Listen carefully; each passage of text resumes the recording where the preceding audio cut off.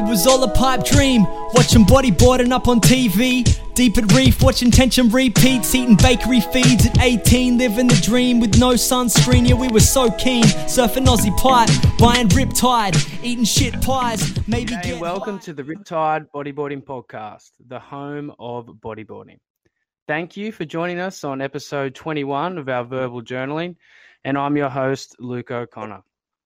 Well, I'm here with the man with the golden tonsils. He's been regarded as the songbird of his generation as he delivers the call daily up and down the eastern seaboard, if not to Australia and occasionally to the world. He's the man that has that many puns in his back pocket. I don't think he knows what to do with them half the time. And he's just an all-round, down-to-earth legend who I've got a lot of time and respect for. I'm talking to none other than Tezza McKenna, mate. How are you? G'day, Luke. How are you, mate? Good to be hanging out in the lounge with you. Yeah, it's nice. I wish there was a physical lounge. It's more like a digital one, but we can pass the little pillow over so I can just get comfy for this whole thing. Yeah, 100%. If you need any refreshments at any stage, please let me know. I'll get Doris, our beautiful maid, on site to get things sorted. So yeah, anything you need, mate. Cigars, CDs, happy days. Love it. Man, I just wanted to start off the potty with just getting a general background on yourself, because obviously, a lot of people know your name in the industry, but they might not know exactly what you've done and, just your whole role you played, because you've been there for 4 decades, man. So we'd love to get a bit of a background on it. Yeah, absolutely. Gee, I mean, if I wind it right back to the beginning, I mean, I was a surfer from the late 70s, coming out of Maroubra. So I grew up in Maroubra. It was a good place to grow up. You learn a lot about respect and all that sort of stuff. So when I was about 16, I moved up to Port Stephens, and that's when I got kind of serious about surfing. And I won a state title and won a big competition at Capricorn 2000 in 1984, I think it was. And that won me a bit of money to turn pro and go on the pro tour. So I did that for a while, made it into, I think it was like the high 60s, maybe. I think it was 69th in the world, which is a pretty cool number, let's face it. So, yeah, definitely. I think a lot of people will be happy with that number. Yeah, exactly. So then, with that sort of surfing background, I went and ran surf shops and did surf schools and was a surf coach. And I used to write articles for Waves magazine. I've been on that eternally since the beginning. I've just been trying to avoid a real job. I just figured I didn't want to follow the same path as my old man. He said, work your ass off, get a caravan, go around Australia when you're 65 plus. And I said, well, I think I'm going to just do that now instead, man. Sorry to disappoint you. So, when I got the opportunity to be involved with bodyboarding, it was a weird thing because I'm a commentator and I was working on the Australian bodyboard tour. I was at an AGM in Tasmania, and Steve Kirkman was the general manager. And I'm just sitting there with a beer in the corner making up numbers. And Steve said, I'm going to walk away from the sport. I've had enough. And I think that guy over there with a beer in his hand and pointed to me, he said, would be a good replacement. And everyone put their hand up. And next minute, Tezza's running the Australian bodyboard tour. Well, it worked out pretty good because, as it turns out, Carl Bonham was a friend of Kieran Clay, who I was working with on the tour. Carl was the manager, the general manager, CEO of Rebel Sport Australia. So we went straight to Carl. Carl liked what we were proposing, and we ended up getting about, I think it was like nearly $400,000 over a 10-year period off Rebel. So Rebel really underwrote the Australian bodyboard tour for a while. We put on some big events, $10,000 events and stuff, and the guys on the IBA World Tour then saw that Australia was going good and went, who's this Tezza guy that's making things work down under? So randomly one day I was walking down the street and I got a call from, I don't take these kind of calls these days because there's too many hackers, but back then it was a number from Hawaii, and I went, oh wow, someone from Hawaii is ringing me. And it was Mike Stewart. And he goes, hey Terry, it's Mike Stewart. And I'm like, hey Mike, what are you doing? I'd never met the guy. And he goes, listen, we've been giving your name as a potential guy to be involved with the World Bodyboarding Tour. We're here at Waimea. We've got an AGM on. You're on speakerphone. Would you be interested in doing the job? And I said, well, he said, there's not much. There's a lot of work and there's hardly any money. And I said, well, I'm going okay in Australia. Yeah, I'll have a go at it and I'll see what I can do for you guys. So I came in and took over the year after Kingy won the tour. And I think there was 3 events that year. And the next year we had 9 events. So I was able to kind of double it pretty quickly. And then the year after that, we had 17 events. So we went through a really rapid growth period with the IBA where things were just like happening fast. And we had good people involved. And then a couple of years later, around 2010, I think it was, I was running the Turbo Pipe Pro. And Greg Taylor came to me and said, look, I'd like to have a meeting with you when we get back to Australia. I might have some investors. We might be able to take this thing up to the next level. And, of course, as history showed, the money came in and we all worked together and put on what I believe was, probably one of the greatest tours at the time. The ASP, before it became the WSL, was really on its last legs. It was going down big time. That's why the WSL took them over. And during that time, 2008 and 9, we were really going gangbusters. So, that's it in a nutshell. I came in, I worked with Greg. There's a bit of history there that, we can talk about later. There was good things and bad things. Obviously, the money was fantastic. Just the management was a slight issue. We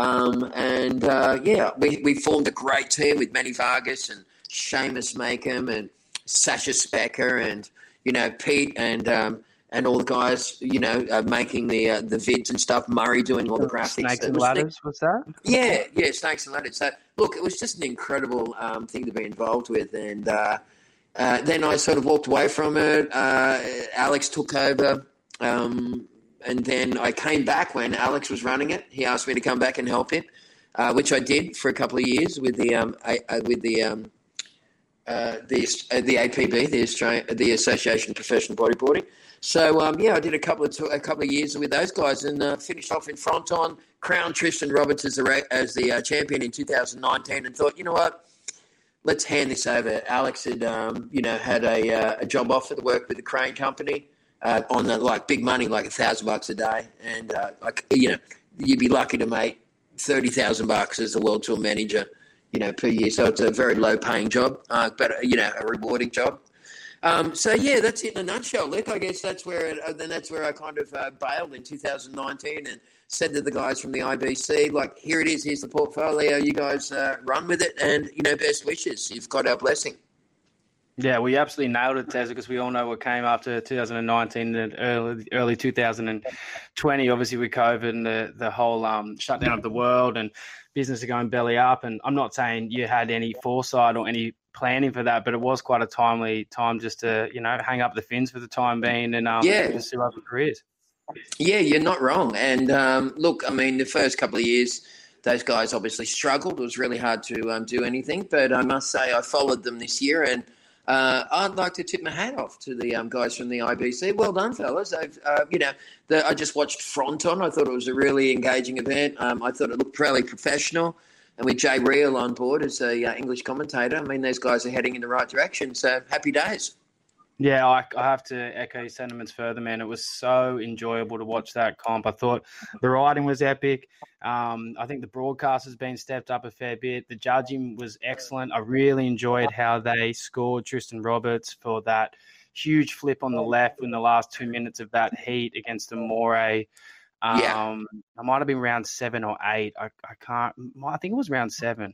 But just incredible to see, because that was the clutch moment that allowed him to continue on to gain the world title. And it would have been so unfair at a wave like Fronton to cut him short when he clearly landed back in the barrel after, man, it would have to be one of the biggest flips of the comp. I know Jeff obviously did a huge ARS/backflip on the right, but Tristan's was super critical back into the bowl. He's landed in the barrel on one of the shallowest parts of the reef and then turned back around and just couldn't ride out of the white water after he'd been barreled again. So, it was really nice to see that, allowing progressive bodyboarding and encouraging it and not getting the riders to play it safe there, because they could have just gone, I'm going to get barreled here, make the wave, and I'll continue to rack up the points and whatever. I know he needed a big score, but I just loved how those judges threw it at him, where other years it might have been a bit of conjecture. Yeah, absolutely. Look, I was standing in front of the screen going, give it to him, boys, give it to him. I was thinking if he doesn't get the score here, this would be a real controversial moment. And, even if he did get the score, there'd still be some controversy surrounding it from people that aren't Tristan Roberts supporters. So, I mean, it's a lot of conjecture around this, and it's it's interesting to watch. But, in general, look, Tristan was an incredible champion. Look, when he turned up at Sintra and he won the Pro Junior before he hit the men's tour, I remember I looked in his eyes and I went, whoa, look in those eyes. I went, there's like a fire burning in there, man. I said, I reckon I'm going to give you a world champion trophy one day, and it won't be that far away. And so in 2019, it was only, I think, 3 or 4 years after that, when I handed him the trophy, I said, remember that conversation? And he said, yeah, and we both sort of like had a little hug together with PLC was there, and it was quite a moment. So, I'm a huge Tristan Roberts fan. I think he's a great kid and an incredible talent. Oh, man, such an incredible talent, and I think he's a great person also. And I really want to touch back on your point about how competitively geared he is. You know, a lot of South Africans are by nature very, very competitive from the harsh environment they come from, and sometimes the upbringing they endure, which is just luck of the draw, obviously. But it really does turn them into warriors. And every time I've hung out with a South African, whether it's in Australia or Hawaii or, you know, abroad through Europe, they're always trying to do their best. They're always putting their money where their mouth is, and they're not afraid to lose. You know, they hate to lose, but they're not afraid to lose because they put everything on the table. And you could tell that with Tristan Roberts. And, you know, back to your comment about his eyes with the fire inside them, you can even see it through like the TV screen or through the computer screen if you're streaming the comp. Like, he is a dedicated individual. And if I'm not mistaken, I'm pretty sure Jay Reel touched on it, that he was sporting a very bad back injury throughout the final days of that competition. Yeah, he had to endure a lot of pain to get through what he did. And that just, you know, shows what an incredible athlete he is. Look, I used to say to some of the guys we worked with on the tour back in the day that sometimes it's almost like determination for these bodyboarding athletes is linked to the exchange rate of their country's dollar. You know, so with the with Iran, it's like they're 7 times hungrier than us, right? And the Brazilians maybe 4 or 5 times hungrier. So, you know, it's like that. We, you know, sometimes we live in such a beautiful spot down under here, and we're so spoiled, and everything is so easy for us in a sense. We don't have to fight for a lot, you know. So I think that part of their culture really, helps them when it comes to competition. Do you reckon that's why our numbers have dropped away so much on the tour? Like, obviously, I will put the points out here straight away before we go any further that there isn't an Australian leg on the tour currently, and a lot of those comps are run through South America and Europe, and you've got to be on the road for X amount of time, and it will be very costly from coming from a southern continent like Australia. But why do you think the numbers have waned so much on the Australian side? Yeah, look, I mean, it was dropping before IBC came along. I mean, we laughed the other day and said that IBC stands for Independently Brazilian and Chilean. Because, that's actually pretty good. Yeah. I mean, it's almost like that. I'd like to see, if I have one criticism for these guys, is that they're very comfortable with where they're at. I'm sure that they'd like to expand the tour. And yes, I've been speaking with the IBC regarding Kiama. So there is potential that we could put an IBC event on there, but we've also been speaking with some other people who have other options as well. It's not a world tour, but it's a world leg, so that could be quite interesting. So we're just negotiating with both parties at the moment to see if we can make something happen for next year in Kiama. Oh, man, that'd be amazing. I don't know if I heard correctly in the podcast you did with Josh Kirkman on Le Boogie, but am I correct in saying, that there is a 5-year standing deal with the council down there at Kiama? There was. It ran out last year, unfortunately, because there was a couple of years of COVID in the end there. So, no, we had to reapply for the funding in general. Our money that we had that they were holding for us got redistributed because we didn't use it in time. So we've reapplied for some funding, not quite as much as what we had before, but enough to be able to put something on down there. Whether or not we want to make it part of the world tour, look, it's not functional for Australians to follow this tour, not with the incredible cost of international travel. With planes at the moment, it's just a bit out of control, and we're on an island in the middle of nowhere, so it's okay for those guys. I mean, they would say the same back in the day I guess this is why they're almost kind of, I wouldn't say they're doing it to us, but I would say that like they speak in a lot of Spanish in their webcasts because they felt like we spoke a lot of English, and they're having a lot of competitions over in their part of the world because I guess at one point we had a lot of competitions in our part of the world. So these guys have been, you got to put the shoe on the other foot sometimes. I can understand what's happening, but it's pretty sad because we've got so much great talent in Australia, and I've been doing the commentary at the Teams Challenge and the Jeff Wilcox and the Matt Barron, all those sort of competitions here in Australia, and I must say that there's a kind of a renewed enthusiasm around competitive bodyboarding, and there's some fresh faces coming through the scene as well. So right now is a time, and I said to someone the other day that maybe the fact that teenagers are so lazy these days and they want to just do everything the easy way, and so because when they're on the games they can just Google something how to cheat it and all that. Everyone wants the fast track to get to where they want to be without earning it. So I think that concept, if that is true, that concept could kind of work for bodyboarding because you know what, kids can jump straight out off their Nintendo, jump in the water on a bodyboard and just have a bit of fun straight away and be doing a couple of 360s by the end of the day. To do a 360 on a surfboard would take years. So sure. I think at the end of the day that fun factor for bodyboarding and the fact that it's quite easy to get into could lend itself to this current generation of young kids. So we've been waiting for the next kind of spike in bodyboarding, and I honestly believe that we're coming off the bottom and we're heading in the right direction now.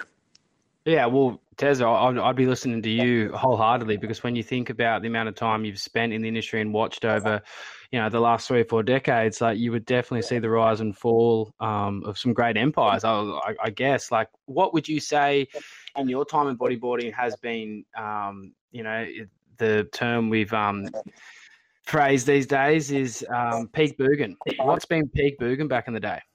Yeah, I would say that when we got the investment from Greg Taylor and the investment group with the IBA, and that was 2015, was it? I think it's really hard to remember back. It's so long ago. But either way, when we started that tour, as I said, that was we went to Mexico. I mean, that competition in Mexico was like one of the most sublime things I've ever seen. It was 10 foot and we couldn't use jet skis. It was too big to get out. We had one jet ski that would work. The guys were just incredible athletes. Was that Jeff and Ryan in the final, if that my memory serves me correctly? Yeah, it was. Jeff busted a huge invert and won the competition. And, that was a great contest. And Fronton was amazing when we, when Jason won it, and that yes, he came all the way from the trials, didn't he? Yeah, yes. I mean, there's been some incredible moments. We had a great contest also in Reunion Island at St. Pierre, when the Basque Country guy, what was his name now? God. He won the contest. He came all the way through the trials and then he came all the way through and won it. He hit the reef and he just destroyed his face and he just powered on. I just can't remember his name at the moment, but it'll come back to me. Was it Leo? Sorry? Was it Cleo or Leo? No, I'll remember it. He's one of the top guys for many years. It's funny how things change so quickly, man. I've just forgotten. You've got that much, so many things in your head, Tezza. I can only imagine over all the disciplines. Like even you mentioned kiteboarding, surfing, bodyboarding. I'm sure body surfing, Nilos, and all the different the males and the sups you do for Surfing New South Wales and Surfing Australia. Man, how many names can you remember?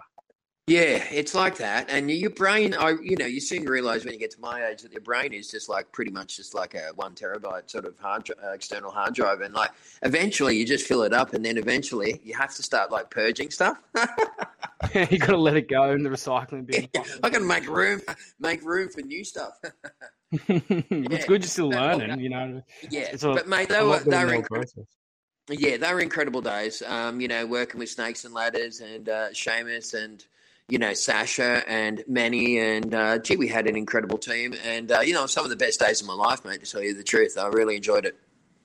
Well, it looks like through the broadcast, man. I can only remember going back and thinking of footage of you and Manny Vargas commentating, bro. And you guys brought some energy. You obviously yourself with like the silver tongue, the golden tonsils, Manny Vargas with his classic sign-offs and his physical presence. You know, you're almost waiting for him to just jump out of the chair when a 9 or a 10 were going to be thrown down, and just everything was so upbeat with you guys. Was Manny an absolute hoot to commentate with?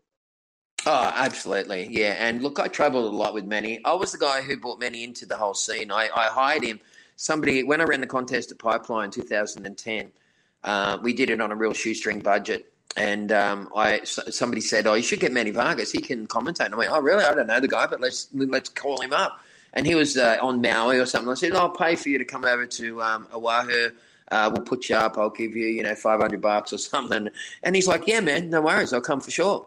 And when he came, I just knew straight away, this is the guy. This is the guy that we need for the sport. And about 2 years later, not even that, maybe a year and a half later, is when the money turned up with Greg. And I just sat down with Greg straight away and said, "We have to have Manny on as the guy." And he goes, "No problem." And I called Manny up and boom, and then we just cruised for so many years and had so many incredible moments together. He's an incredible individual.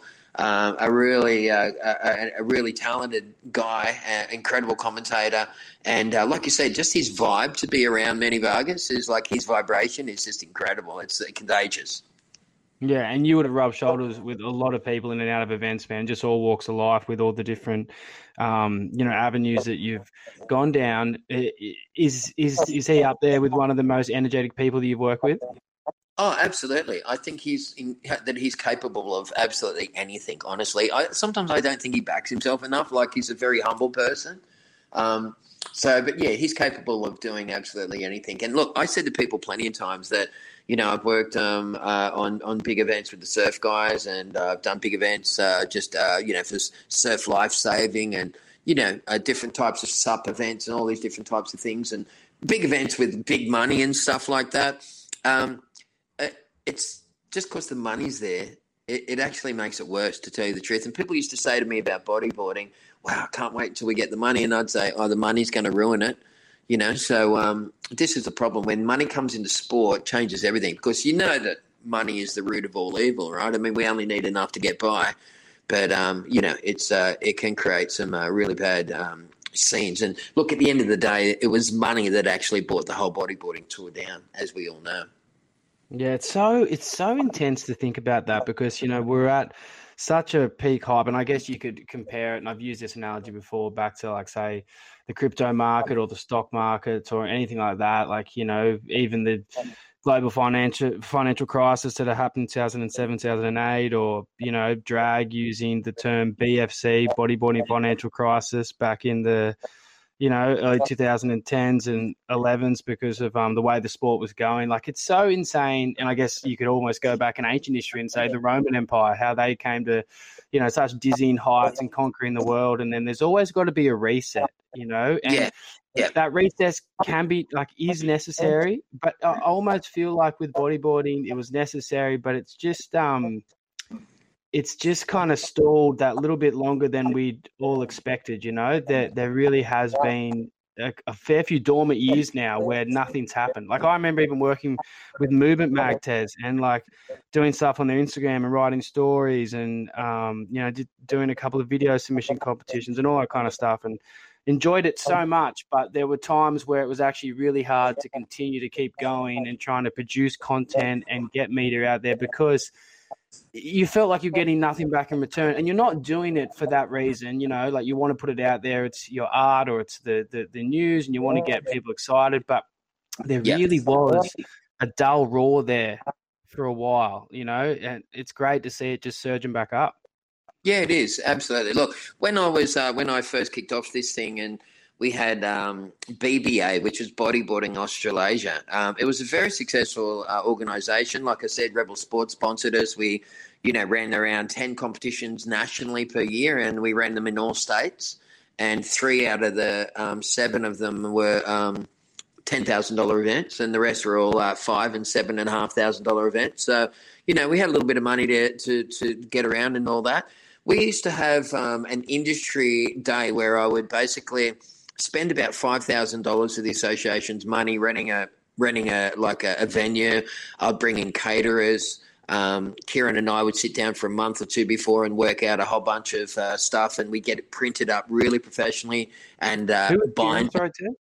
Kieran Clay. Kieran is a graphic artist and a bodyboarder from the Central Coast who was behind like all of the rebranding stuff from the IBA and Bodyboarding Australasia, IBA Australasia. Like Kieran was a real unsung hero that did a lot of the graphic stuff to make everything look really good. And so, yeah, we'd invite like all the big players to come, and we would then put it on a whiteboard, and we'd have like these, it was such a professional, when I look back on it, I was thinking like, oh man, this is like next level stuff that people don't even do now. Anyway, we were trying to get the industry to work with us. But you know what the big problem was, Luke, is that like these guys hated each other. And when one guy went on sale, then he'd go, well, how much are you going to have? And he'd go, well, I'm going to have 20% off my new boards. And they'd go, okay. So they'd do a 30% off sale. And then the other guy down the road would go, they're doing 30, we'll go 40. And you know what it reminds me of is the serpent that ate its own tail. This was a self-consuming sort of a concept for the industry here in Australia, where instead of working with each other and working with the association, they just were so money hungry that they all went for their part of the pie at any costs. And at the end, it was just a bowl of fresh air, man. There was nothing left in the end, Wow, that's insane. What a great analogy. It's a bowl of fresh air. Yeah. Man, so that's what you truly feel like's happened to the industry? It felt like, everyone was kind of not out to get each other, but just had they should have just said let's all work together and increase our slice. We've got a slice of the pie. Let's make the pie bigger, and then our slice will get bigger. But instead of that, they looked at every other people's slice and went, screw that, man, I'm having that guy's slice as well. You know what I mean? So they effectively didn't work with each other, and they didn't work with us. They'd come to these industry days, and we might get one or two out of the 15 or 17 sponsors that came on the day. We might have got one or two that said, yep, we'll pick up an event. And then there'd still be 4 or 5 events that were left over. And then I'd have to use Rebel Sport money to backfill it to make them happen. And then they would kept on saying to me, why are you guys in bed with Rebel Sport when they're got all these cheap bodyboards and they're dominating the market? We need to make our money at the bottom end because, there's not as much profit when you make a top end board.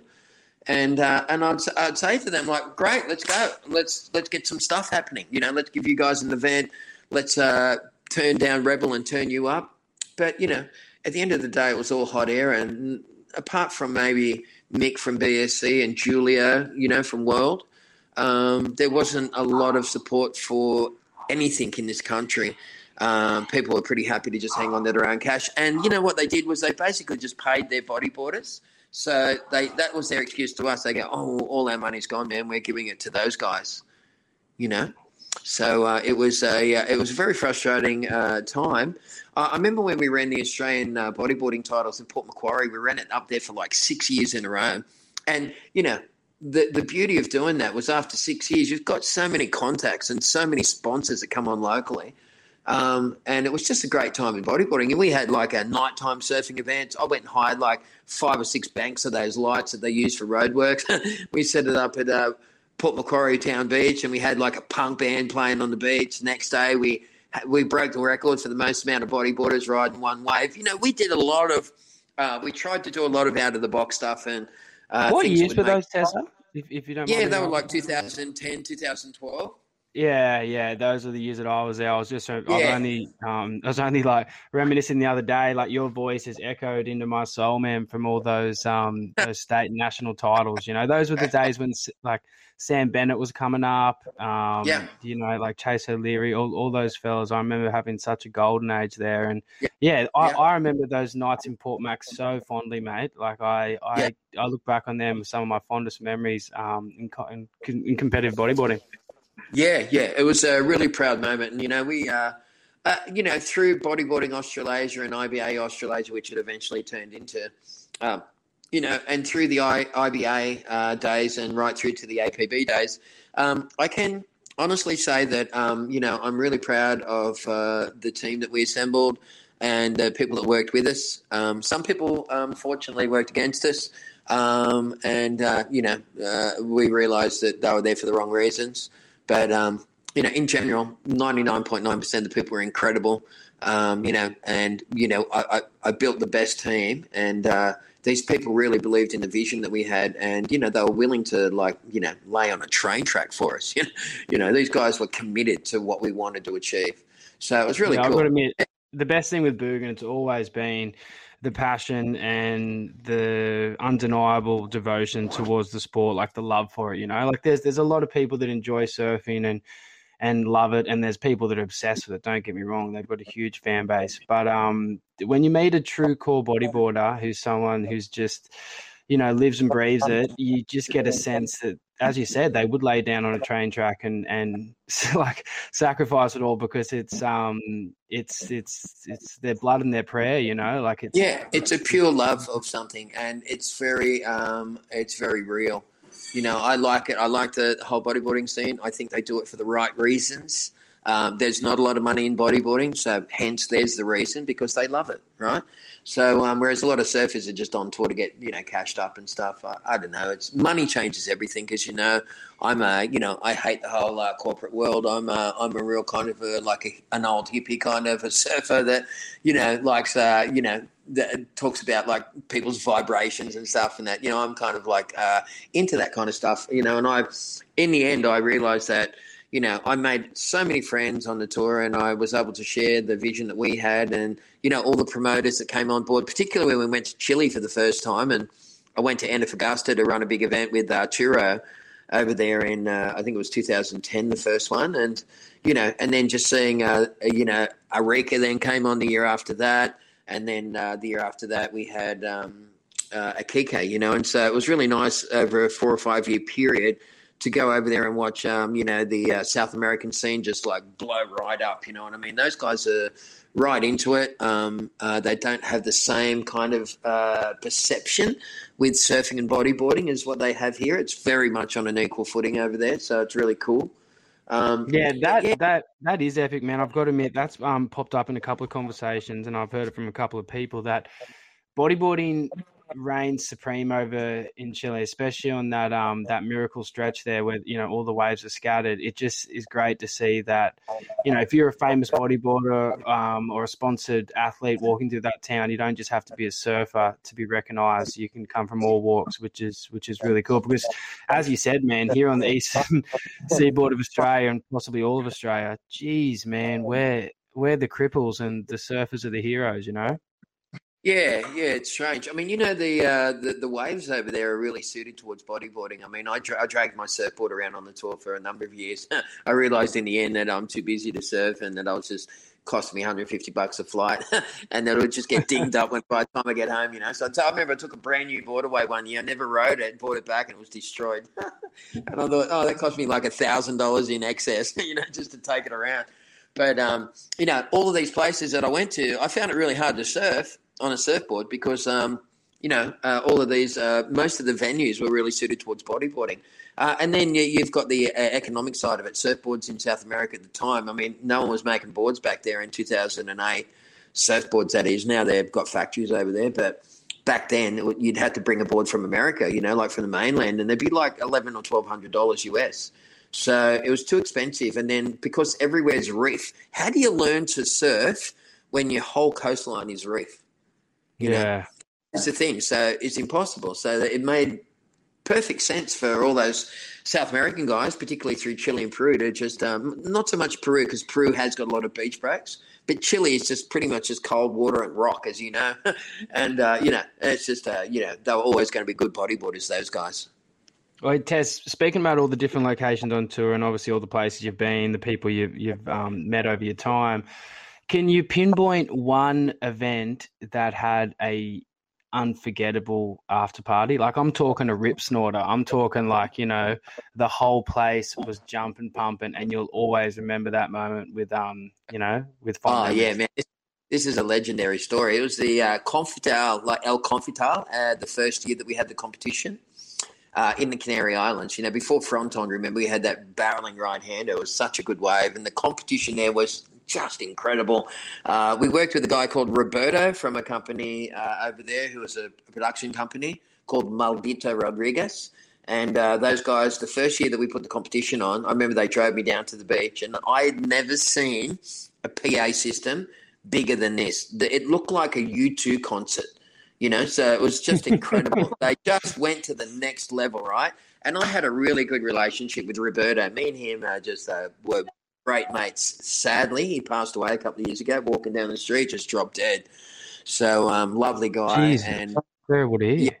Yeah, it was horrible. But that first year of the Confitar, what they did was Miller's Beer were having a competition about bring you and 50 or 100 of your friends, I think it was, to a big party that Miller were going to put on with 3 bands, 2 stages, free feeds, all this kind of stuff in this big compound. And a couple of the guys who were working on the webcast with us were hackers, and so they got into the Miller's website and just made some kind of a hack that basically said that when someone voted for themselves, the vote went to those guys. So anyway, they rigged the thing. So Tezza, I really don't want to interrupt. I'm really sorry, but we just had a breakdown in Recep. Can you just tell me what those hackers did from the webcast again? Yeah. Yeah, so some of the guys from the that were doing the webcast were actually hackers. They jumped into the Miller's Beer website, and they said it was super easy, and they just reconfigured it so when people made a vote to try and win themselves the party, the vote would go to the webcast guys. So at the end of the day, we won the party. I remember I went to Maldito Rodriguez and said, "Hey, we've won a party with Miller's." And of course, Miller's weren't on as a sponsor; it was a third-party thing. He went, "No way, we're not going. You guys can't go." And I had to beg him. I said, "Look, we've got 6 buses. There's 200 or 300 people can go to this thing, and it's going to be the greatest night ever." And he went, "Okay, if you say so, let's do it." So we all jumped on the buses and we went into the middle of the Canary Islands and we went to this compound. And how many were you, Tez? There would have been a couple of hundred people there, not all bodyboarders, and then just a few locals and that as well. Anyway, we've got there and I started drinking, and I remember going up on the stage because, I used to play in a band and stuff, and I'm playing a band now, so I can sing. And I thought, give me the mic, and one of the guys, Ali, who does the commentary over there, he plays in a band. He's really good. His band was playing. And and he called me up. He's like, "Jump up here." And I remember, I started off okay, and then it just went black, basically. And then I woke up in hospital the next day, and I'm like, right, what's going on? I looked at myself in the mirror. I've got, scratches all over my face, a big black eye. I'm like, right, that's pretty interesting. And I'm just, so hungover. Anyway, it turns out that I had alcoholic poisoning, right, because they got tequilas out and I'm drinking all these, rums and stuff, and I'm just guzzling it. Anyway, and I'm not much of a drinker, to tell you the truth. So I ended up out the front, and I was so blind that a couple of guys rolled me and punched me out and stole my iPhone and stuff and my wallet. And then someone found me down the street and went, "Oh no, this is Tezza from the IBA," and they called an ambulance, and the ambulance. Yeah. So it was that was probably the biggest night on that I ever had on the tour, man. It was a huge one. Whoa! So you were just up singing, belting out a couple of notes, and then it just all went black, and you woke up in hospital. That's the last thing you can remember. Yeah.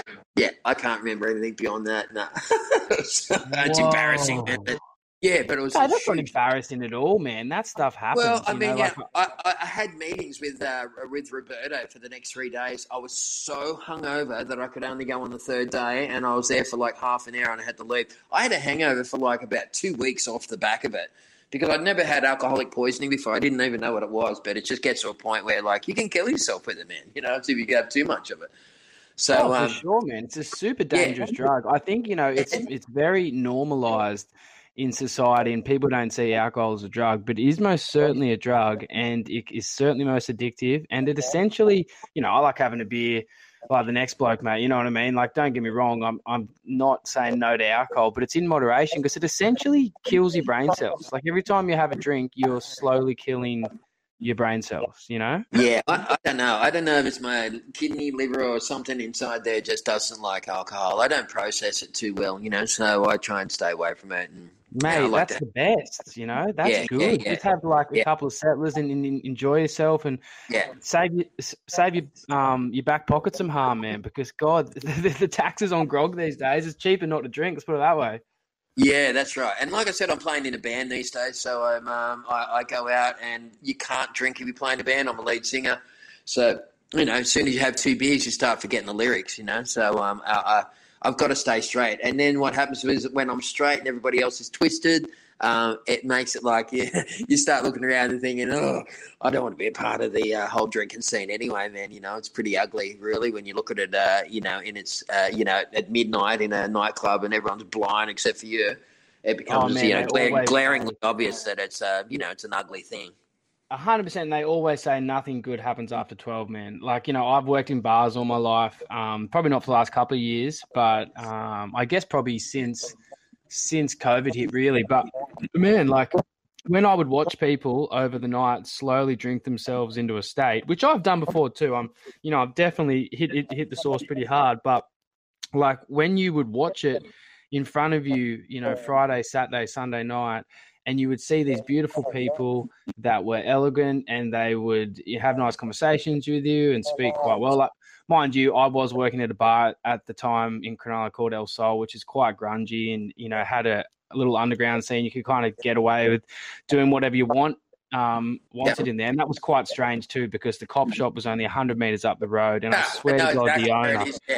Yeah, and I swear to God, the owner had some deal with the coppers, man. It was unbelievable. Every other, like, say, Northies or Fusions or Sting Bar or all the classics, you know what I mean, would get raided by the coppers or they'd come down for, like, licensing issues. And we never had coppers come into El Sol except one shift I was there over a sporadic, like, 4 or 5 year period working there. Yeah, I mean, back in the day, it was we used to call it the Egyptian handshake. You know what I mean? Just picture an Egyptian with the little backhand out. But, and they were getting their palms greased all the time. It was sad. It was pretty sad. I grew up in Sydney and my man was a gangster, man, to tell you the truth. Not so much a gangster, but he used to hang around like, a lot of the guys around that scene. And he was a bookmaker. So, I grew up at the race course and stuff, like around horse racing and stuff. So my can you just let everyone know, Tez? Sorry, I don't want to interrupt your story, but people need to know this.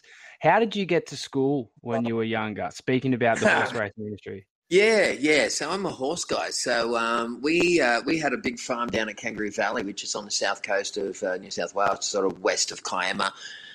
Beautiful spot. And we had a farm down there with 11 horses in it. And eventually, when they needed to flood the valley for the water for southwest Sydney to create a big dam, they actually flooded our farm. And we went down there once, and there was a note in a letterbox from the water board saying, "Hey, here's a check for $64,000 or whatever it was." We had 100 acres, and they said, get out in 2 weeks, effectively. So we went, shit, we got to bring them. So we brought the 11 horses back up, and I was only young, about 8 years old. So then I started riding horses to school, and I rode a horse to school pretty much my entire life, from about second class all the way through to year 10. And I'm talking in Sydney, in Maroubra and that. So it was like, it was pretty unusual. And when Tezza, that's unbelievable. Were you rocking up on a grey, brown, black horse? What was the go? No, yeah, just a grey. I had this Marty was his name. He was an old stable pony. They used to call them lead ponies. They'd, at the race course when the big race horses, they get spooked about going into the gates. So then these little lead ponies would go in the gates and just stand there and go, "What's the big deal, mate? I'm here. Nothing's happening to me." And then the horse would go, "Oh, okay. Looks like it's safe to go in." So I was one of those horses, and they were just like known as like being really smart. I used to ride it to school with no bridle and no saddle, just with a piece of rope around its neck. And people used to go, "How the hell are you riding that horse, man?" And I'd just get off the horse when I got to school and just like wipe the white hairs off me long school pants, and off I'd go. And I'd tie the horse up across the road, and then all the kids eventually would bring like carrots and apples to school and go over and feed the horse all day. So, it was a bit of a novelty. And when I started surfing, I remember I started riding the horse to the beach. This was like with long blonde hair, and I would have been about 13. I had a Kentucky Fried Chicken Kool-Aid under my arm, and I'm riding my horse down, and people used to see me in the surf and go, "You that dude who rides the horse to the beach?" And I'm like, "That's me." Yeah, it was funny.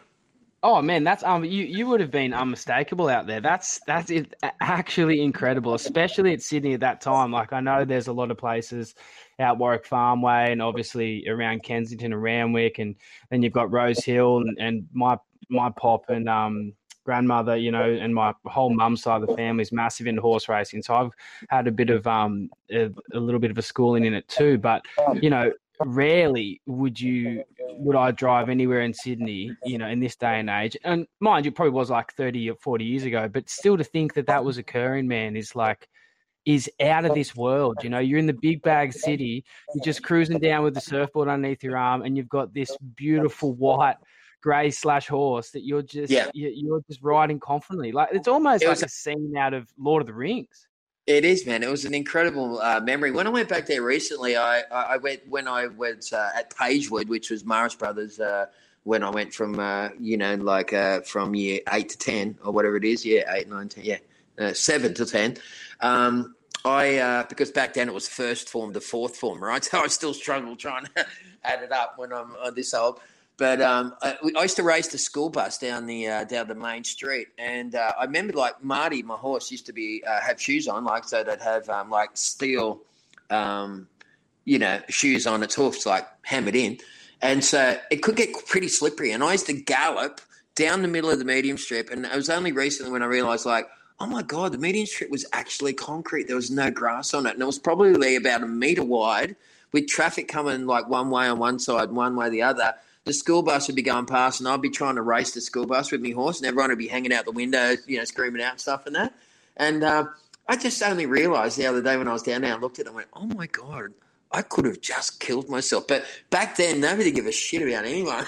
You know, they just go, where you going, Terry? And I go, I don't know. And they go, no worries, man, just be back before dark.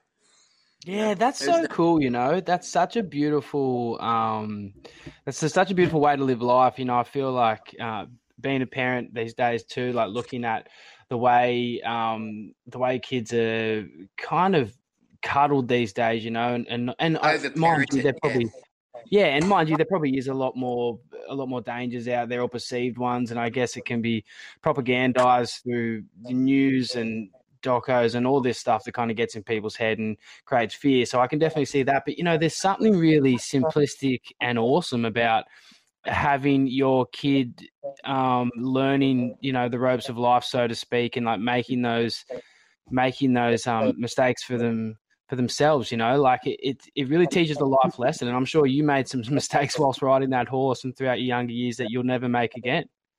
Yeah, absolutely. I mean, it was such an adventurous time. You know, we'd down the end of my street, I used to have a dump, you know, so like the dump was the go-to place after school. So you just couldn't wait to get out of your school uniform and meet the boys down the dump, because the dump was just a treasure trove of, car bonnets. And then we used to get car bonnets, and when it rained down there, it turned into like a sludgy kind of lake. So we'd get the car bonnets and we'd get sticks and that, and we'd like make these rafts and that. It was just Adventureland, man. And we'd go down there for cracker night and, you know, and make bonfires and all that sort of stuff. It was a great time. I hate social media. I mean, I have to use it because of my business and stuff for the surf reports and everything. But I hate the concept of social media, how people just aren't talking to each other anymore, and people, you know, kids are turning into drongos because they're just looking at their phones all the time. And, you know, I used to like the old days when, you know, Jenny next door, I'd have to put a bucket on next to the fence and then stand on the bucket and go, Jenny, you know, and then we'd have an actual conversation, you know. Oh, for sure, man. Yeah, no, massive issues these days in regards to communication and just in regards to how kids are growing up. I think about that so much. I even think about, you know, the alarming moment that's coming up in my family's life where my son is going to be given access to an iPhone or a computer. Like, how am I going to mediate that? And it just seems that, like, you're not allowed to grow up anymore, you know? You don't have a stage where you go through your younger years into your teens and then your early adulthood. It's more so like all the information is just thrust into your hands straight away. You can access it. You pretty much got to be blind not to see it. And then people aren't communicating as much. And, you know, even me and my partner, when we put our kid to bed, man, it's hilarious sometimes. We'll go through half an hour of sitting in the lounge next to each other, glued to our phones, because we're either replying to work emails, we're looking at Instagram, we're checking the weather, we're getting caught on these ridiculous reels that just keep going and going. Like, I get targeted for the weirdest shit. Like, I get targeted for Freddie Flintoff bowling to Jarks Callis back in like the fucking test match series in 2010 where he bowled unbelievable. Like, just weird shit you get caught up in. And you're like, these are the distractions that are not allowing people to engage and communicate. And you being such a strong communicator, it means a lot coming from you, man, because that's one of the biggest things I've always admired about you, Tez. You can connect with anyone, and you're so happy-go-lucky. You're a pleasure to be around. And,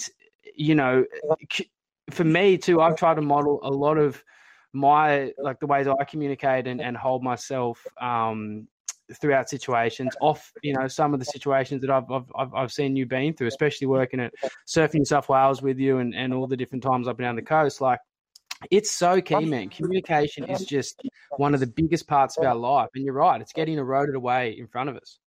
Yeah, absolutely. Look, I spent some time in Japan years ago, and I really got into a concept of ikigai, and it's basically iki in Japanese means life, and gai means passion. So it's your life passion, and I would suggest that people go out there and Google this stuff. It's a really, really cool concept and a great way to live your life. What it is really just, it's like they're asking, what do you love to do? What does the world need? What could you be paid for? And what are you damn good at, right? And where those four circles like cross over together in a little sweet spot right in the middle there, that's called the ikigai. That's like a roadmap to happiness, man. So this is a good tip for people out there who are thinking, like, what am I going to do with my life and stuff? I think it's really important to just think about, like, what are you passionate about? What makes you happy? And if you can make that your job, it's like you never go to work ever. So, I've been so lucky that I understood and knew about this concept years ago. When I went and stayed in Japan with Mama's son, I got stayed in when I went and surfed in Hibara at the Maroubra Pro. It was a big competition back in the day. I couldn't afford a motel, so I stayed with some locals. And so the mama's son, she was the one who told me about ikigai and said, and kept saying it all the time. And I asked the son, who spoke a bit of English. I said, what is that? And he said, Mum said, because you're making money doing something that you love, that's the most happy you can be. And it's sometimes better to take less money for something that is going to make you more happy than to take the money for something that's not going to make you as happy.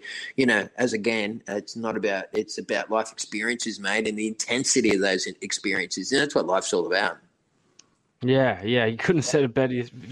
I could not have said it better myself, man. I was just thinking while you were explaining that mantra, obviously you've had a very colourful career and you've ticked a lot of boxes, met a lot of people and really, really created a lot of platforms for people to launch off. But I just wanted to ask you now, what are you doing with yourself, Tez? Like, what keeps you busy on a day-to-day? Yeah, I've got my fingers in a lot of pies, man. I'm still working as a commentator here in Australia with bodyboarding, longboarding, surfing, stand-up paddleboarding, foiling. So I'm a go-to commentator. I have my own PA system generator and my own tents and stuff, my storage unit. So if someone needs me, I can supply the whole contest or just part of or just a sound or just rock up with just me in the mouth. So there's that. I've been working in radio here in Newcastle for 33 years with the Triple M network and the Hit network. So that's a daily thing that I do 7 days a week. I do an online surf report, like it's called Tezza's Newcastle Surf Report on both Instagram and Facebook. I'm a surf coach and a high-performance surf coach with the Port Stephens Surf School. So I work with those guys a lot, particularly from now until about April. And then I've got a whole bunch of kids that I work with locally. And I just scored a really cool job with the guys from Sanook, which is a shoe company. So you're going to start to see the Sanook profile really ramping up here in Australia. I've got the job as the events and marketing promotions guy. So that's really cool. And the very last thing is that I play in a band. My band's called Rocks On. It's a Billy Idol tribute band. We've been getting a lot of work here at some of the really good venues like Lizottes, which is a sit-down venue. The people I play with are really good musicians and they make me sound good. And it's a lot of fun, man. So, yeah, between all of that and trying to get a surf in now and again. It's and catch up with my kids and stuff and my grandkids. It's a busy life. And it's all stuff that I really love to do. Again, coming back down to that whole ikigai concept.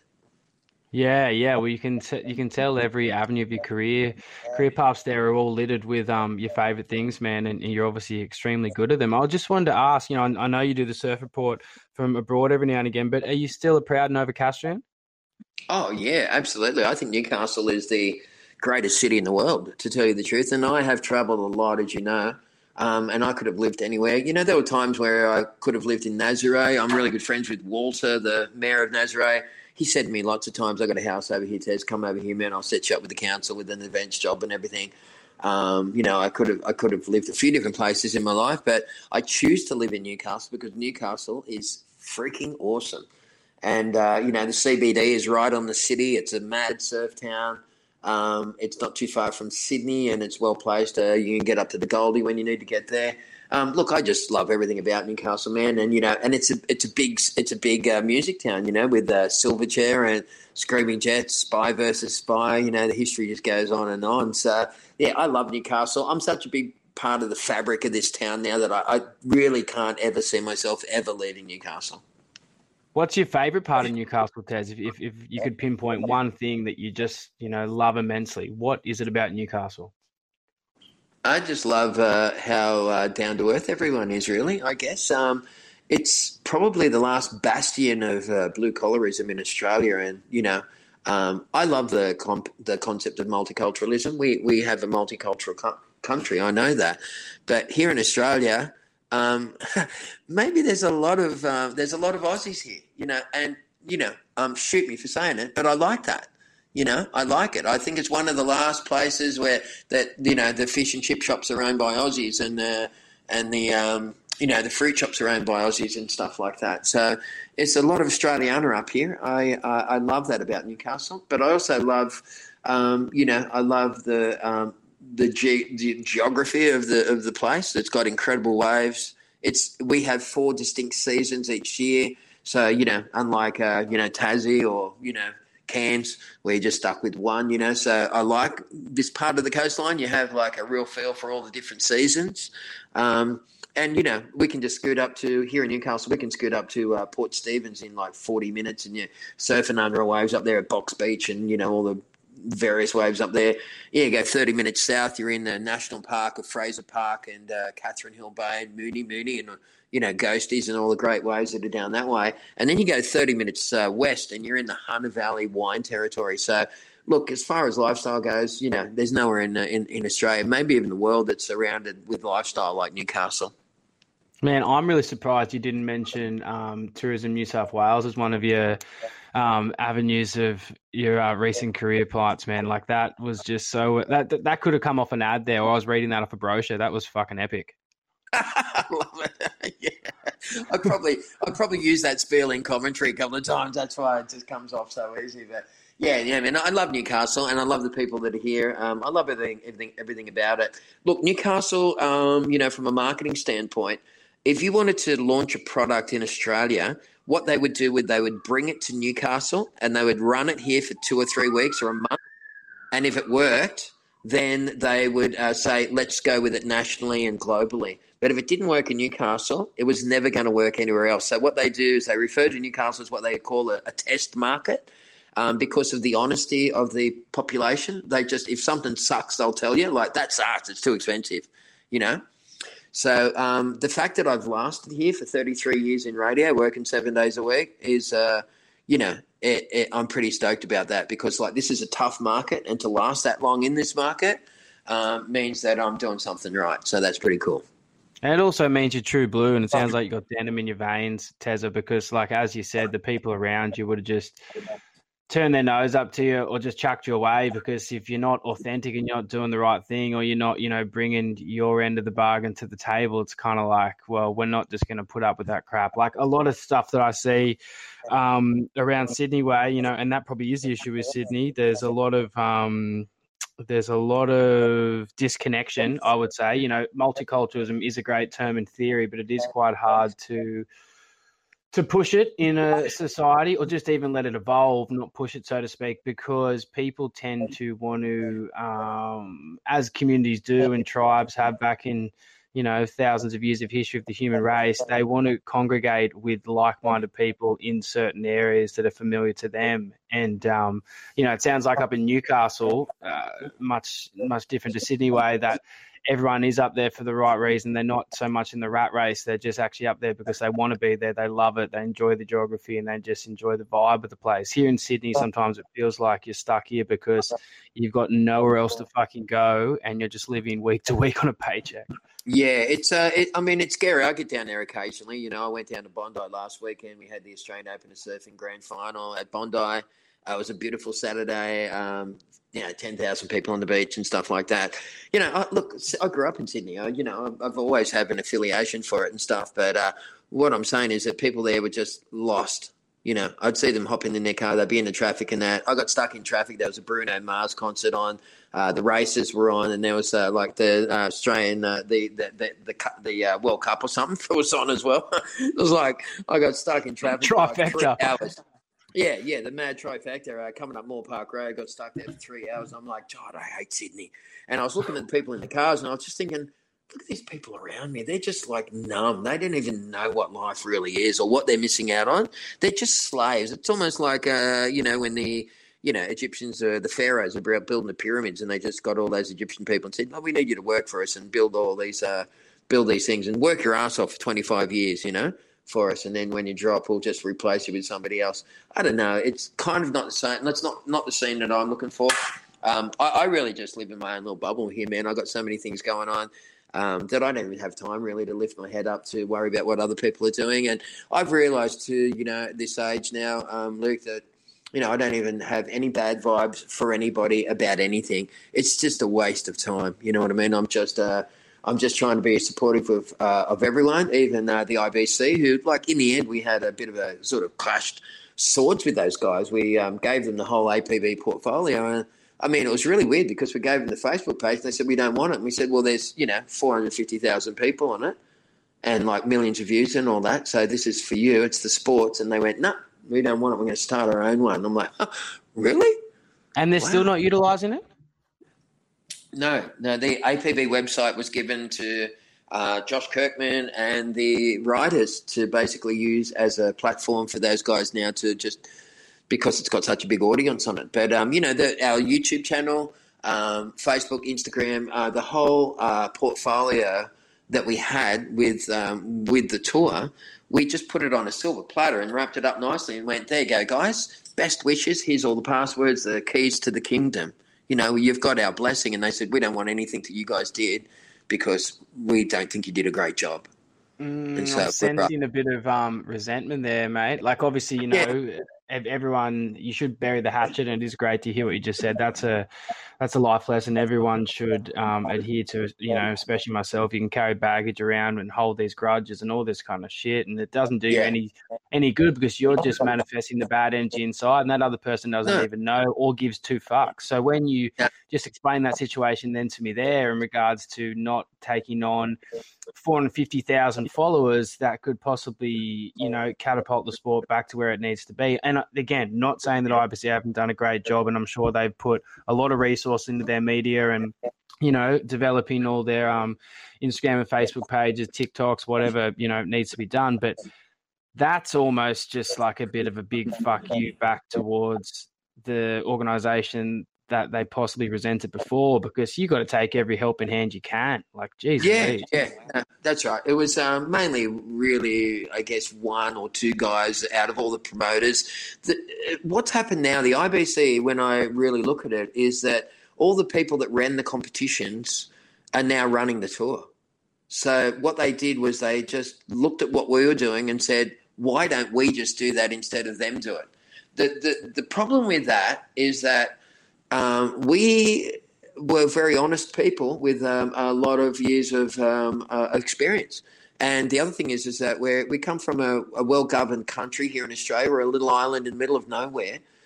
When you give the reins to someone like Chile, who has neighbours on all borders, and also the same thing with Europe, then the country right next door to them just starts having a bit of a blow up, and say, why didn't we get it? And next minute it turns into a shit fight. So one of the good things about the fact that why I figured that it really worked to run World Bodyboarding from Australia is because, A, we're in the middle of nowhere. B, we're an honest people with a good government, a good, honest government. You go to South America. When it comes to anything to do with money from South America, it's a nightmare, man. I can't tell you how many times we went over there, and every single time at the end of the contest, we had some kind of drama. So this just doesn't happen in Australia because we always tick our boxes and double check everything.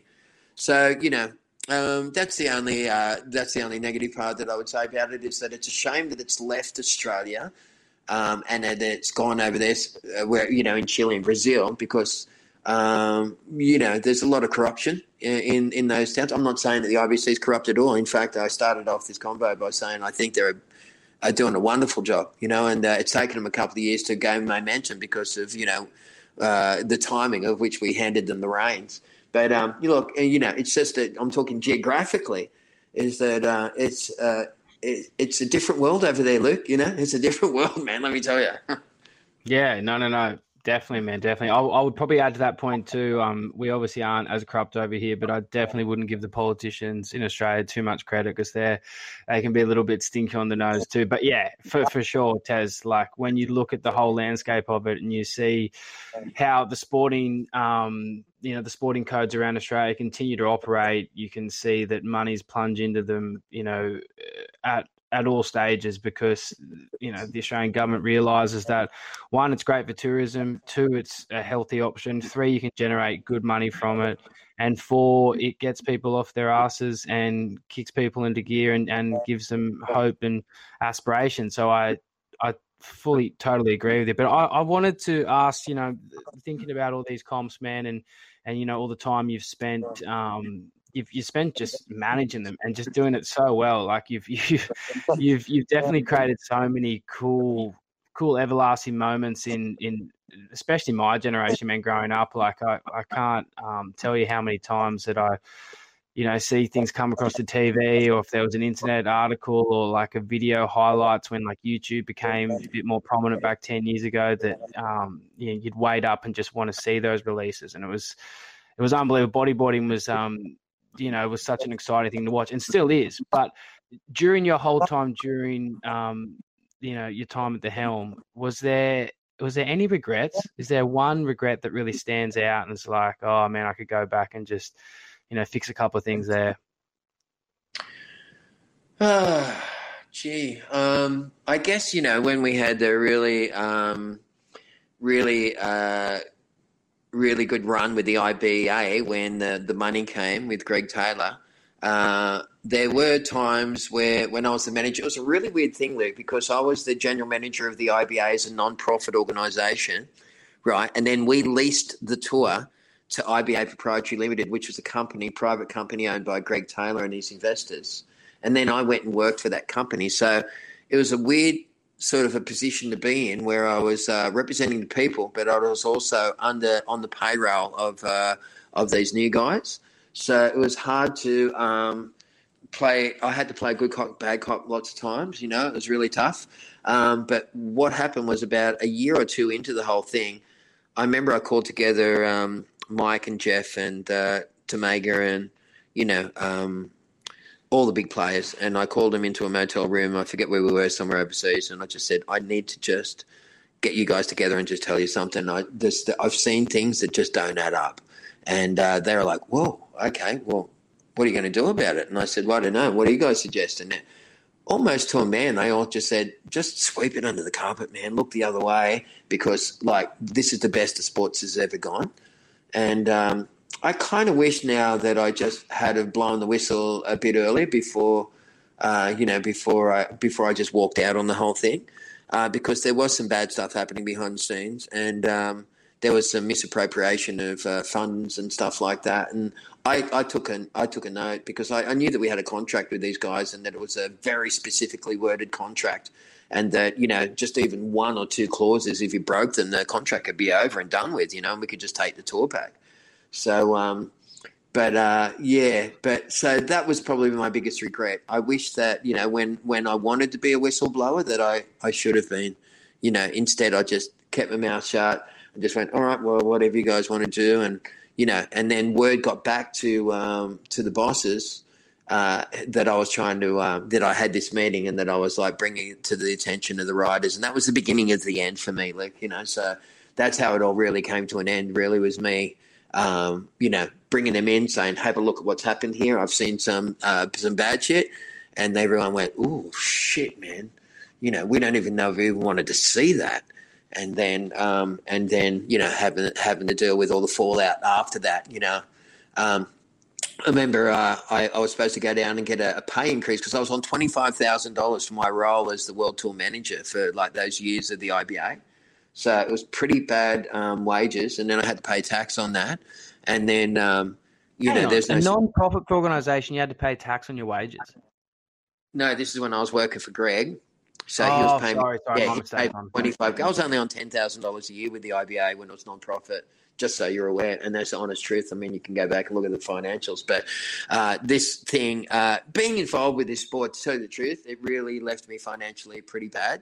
Because like during the whole major working part of my life for maybe like 15 or 20 years, I really put a lot of effort and time and effort into it when I could have been building another empire for myself. But I just thought, you know what, this is going to be worth it in the end. I've really got a lot of faith. We've got good people around us. But I didn't see that, curveball coming out of left field where somebody else was going to trip me over, Yeah, and steal your base from right underneath it. Sandlot kids times 2. Yeah, but everything happens for a reason, man. And, I have I'm not bitter at all. And I made so many great friends on the bodyboarding tour. And I guess a lot of these people would be listening to this around the world. So, hi, guys. And, I miss you all in all the different countries that I went to. And, people really were really appreciative of what I did. They could see that, it was a life-consuming job. The funny thing about it, Luke, is that, with great graphic artists and good website builders and stuff like that, we appeared to have an incredible tour, but the reality is that, like I said, I was being paid $25,000 a year. There was no money behind the scenes, and people are going why don't you do stuff like the WSL? And we're like, well, that's a multi-million-dollar company with hundreds of millions of dollars worth of investment and stuff like that. So we didn't have that kind of money, So it was a pretty tough one, because I couldn't say to people you know what, bodyboarding's broke. But what I could do was put this facade out there to say that this is what it can be, and that's what it looked like it was. But the reality was that one of those westerns in a Hollywood movie, when you walk around the back of the main street, it's just a bit of 4x2 holding it up.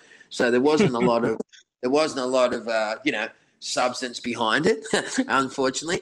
And, when the substance did come with the investment, then somebody else got their sticky fingers into it and ruined it anyway. So, look, at the end of the day, despite all these stories, man, I have nothing but I love bodyboarding. I think it's a great way to ride a wave. I think if I was a grommet and I was born again and I had another opportunity, I might have even been a booger. I have ultimate respect for bodyboarders. I think that they do it for the right reasons and that it's a radical sport. And, when I watched Fronton the other day, I was like, oh, my God, these guys putting their life on the line, doing big high-flying moves and stuff. It's absolutely fucking nuts. It's a nuts sport, man. And if this could be marketed properly and if these, you got the egos out of the way of some of the big labels and stuff like that, I think that, that bodyboarding still could have a pretty rosy future. There's no doubt about that. Man, humans can be so progressive, but they can also put just big roadblocks in front of themselves when it comes to their own ego, and obviously that happened within the IBA days, and someone was getting too big for their boots and all that kind of stuff. Is there any way, without getting into the legalities of it, Terry, that you could give us more of an insight to what the red flags were at the time and what was really making your ears ring? Just the fact that things just didn't add up, So I was really big on because we was always so broke all the time, Luke, that I'd always have to double check the budget for everything, and we just got really good at doing stuff for virtually nothing. So when the money came around, they started splashing it out big time. I'm like, where is this going? So I'd ask for copies of budgets and stuff like that. And so I could start to see where things were going. And then I started to realize that some of this money is not just being spent on the IBA. that it's going elsewhere. Into like private labels and stuff like that, without getting too specific. But I mean, you can add up one and one. So I remember we went to Hawaii once, and the Turbo team went there before us and stayed for 3 weeks in a house in Hawaii. And when we got there, it was the judge's house, so the house was filthy. We cleaned it up. Eventually, after the contest, the guy came who owned the house, and he was one of the producers from that Lost. Remember the series Lost? Yes. So yep. Talking to this dude, and I'm like thinking, no way, this guy's a producer of Lost. What a classic, because it was about when Lost was on, right? So, and I said, I've got to pay for the place. He goes, no, mate, it's all been paid for. And I said, oh, you got a copy of the invoice? And he said, yeah, here. And he said, give me your email. And he sent it to me. So what they did was they had paid for the 3 weeks of the Turbo team and also the 2 weeks for us, so the judges, all in one payment. So, I kind of went, what? Oh, that's not right. That should have been paid for by somebody else, not by that. So that was the beginning of me starting to take notes. And in the end, I think I ended up with like 50 or 60 different breaches of the contract that I'd noted and said, and that's what I went to the world's best bodyboarders with and said, check this shit out, you guys. And everybody was like, oh, man, we don't need controversy right now. Yeah. So I can kind of see their side too, but at the same time, I can't. It's a very hard situation to be in. I don't envy, not being in that situation. Let's put it that way. Yeah. I mean, and I don't know what happened to Greg. I mean, he just disappeared. I've never heard or seen of him since. I'm sure that he's still alive somewhere. And I mean, if you listen to this, Greg, I mean, it's a shame that everything ended the way that it did, mate, because I came in there with pure intent and, you hired me for the guy that I was, so that we were, already doing the job. So it was a shame that, everything ended the way that it did. I hope that life's working out for you, mate, no matter where you are. And Tezza, very well said, and it goes back to your mantra of obviously holding no bad juju and letting people do what they need to do, and you just focus on yourself. But, I mean, also thinking about the careers it cut short, like it kind of cut Andrew Lester's career short. He was more in his twilight years, but still absolutely ripping on the boog. Jake Romero got the rug pulled out from underneath his feet. Sam Shacken was on the up, and he's been a good mate of mine for a while. And, a very talented bodyboarder. Like Sam can do shit on a bodyboard in style and effortlessness ways that, not many people can muster. And he had that true Australian style that I absolutely love. So it was, and then Jared Houston and plenty other, Kingy, for example. It's just crazy to see how that was such a pivotal moment in the turnover of the industry. What happened? I mean, these kids spent years trying to qualify for the tour, and the year that they qualified, or a couple of years after they qualified, the whole thing didn't exist anymore. So that was the sad part about it, is that people spend a lot of time and money and training and effort, all that sort of stuff. They were talking about Sam Bennett, Jones, and Chase, and all the young Aussie guys who are qualifying and paid so much money to travel around the world at that time. And we all had we all had a really great. As bad as it was, there's probably more good moments than bad ones, to tell you the truth, mate. We were all just living the dream during those moments. When we were on tour and going to Puerto Rico and Mexico and all of these, Hawaii and all these exotic locations. So Reunion Island and Canary Islands and you name it. I mean, it's just the travel that we did was incredible. So look, at the end of the day, I don't know. It is what it is, right? I mean, you can always wish for something different. It's just what happened. I think when I was watching Fronton the other day, Luke, to tell you the truth, and I know that we're just about to wrap it up soon, but when I was watching Fronton, I must admit I watched it for about 2 or 3 hours. I was listening to the commentary and watching how they rolled the ads out and the stuff that they were saying. I was pretty impressed. They did a really good job. That was the first thing I thought. And the second thing I thought was like, oh, man, I did kind of miss it. And I thought, what a shame that, things weren't different and that we didn't have real good, honest people that were working with us at the time. And if they did, then where would I be now? I'd probably have a nice house and I would have done all right out of the whole thing, But, look, with all that said, greatest years of my life and some of my best friends are bodyboarders, man. And if I ever came back, I'd probably be a bodyboarder. I love the sport. I love everything that you guys stand for out there. Keep bigging, man. And I've still got a bit of life in me. I'll be around at some competitions for a couple of years yet, Well said, Terry. And just before we go, man, if you were to get the call up again, would you heed the call? Would you go back and commentate in the World Tour? Well, I did get a call to actually be the head of a rebel organisation to the IBC, and I kind of mic drop. Stop the press. Hang on a second. Jesus, that's a bit of a truth bombshell, brother. Yeah. So what it is I can't really say too much, unfortunately, until they lift the lid off this thing. But it's out of Portugal. These guys have got some ideas about they want to have a league, but they don't want to have a world tour. They don't want to challenge the IBC on when it comes to crowning world champions and competition bodyboarding. But what they do have is a different format of riding, which I can't tell you about because they've got it painted, but it's fucking awesome. And then the other thing is that Rockstar energy drinks are really interested in what they're doing. So what they've done is that these guys are called the X League. It's like Extreme Bodyboarding League, XBL. That's their mantra. So what they want to do is they want to show bodyboarding in the best light, globally. So they started an alternative tour where it's going to be heaps cheaper for the sanction fees and also a slightly different spin on the competition, and also a fling for bling, or like a toe out tour, be also working in conjunction with the XBL. So right now I was looking at the IBC and the XBL, but tell you the truth, I'm not too sure which way to go. If we have a competition in Australia, you got to think about the big picture. Are Aussies do they have aspirations to be on the world tour? I'm sure they do. But are they realistic aspirations? Well, probably not. No one in this country can afford to do that tour. It's too far away and it's too expensive. Especially the industry right now. Yeah, you're very right. Yeah, that's right. So, I think it's, maybe we could bring the New South Wales State bodyboarding titles to Kiama and couple it up with an XBL event and do a fling for bling. Bring Rawlins and Winnie and all the legends back down there and just try and pump it up a little bit in our country doing that. I think that's a better option. You know what, Tezza, and I know I'm mindful of the time and you've got other commitments, but I just wanted to say that the Kiama idea, the Kiama idea is amazing, and I see why it's been placed there because of, the community support, the council support. It's located just south of Sydney. It's quite ideal. I mean, the one big thing that really is lacking in that competition, and we all know it, it's just unfortunately there and we can't not talk about it. The wave probably doesn't produce as much as it should. Like if you look at the likes of Fronton and Eureka and Pipe and Chopes, and, I know Chopes, we don't have a comp there.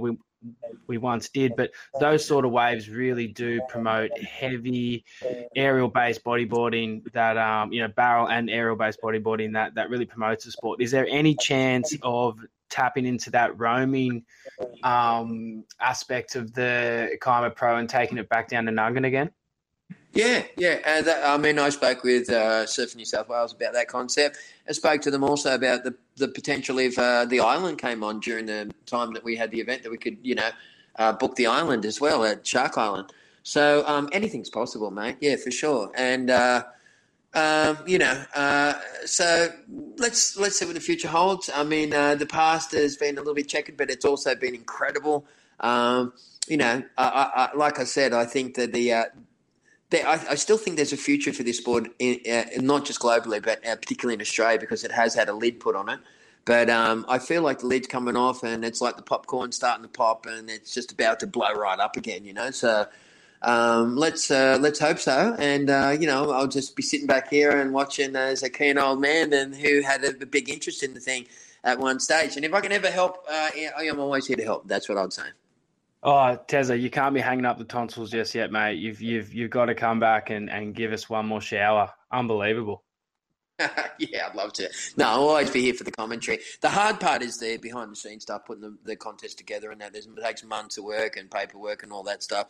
That's the stuff I'm not really stoked on. But, when we work with Surf New South Wales, they do a lot of that stuff behind the scenes for us, and we just rock up and roll the contest out. So let's see. Fingers crossed for Kiama, maybe May or June next year. Happy days. Will you just let us know if it's going ahead, man? I'll be there with bells on. Yeah, that'd be unreal, Luke. Thank you, mate. Happy days, Tez. Well, man, I want to thank you so much for coming on. You know, I really appreciate your time. You're such a knowledgeable fella. Sorry, you're so well spoken. It's been an incredible chat, and I've got so much out of it. So, thank you again.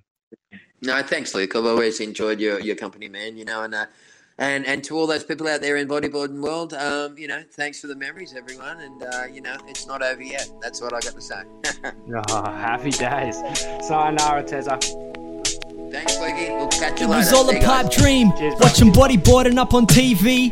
Deep at reef, watching tension repeats. Eating bakery feeds at 18. Living the dream with no sunscreen.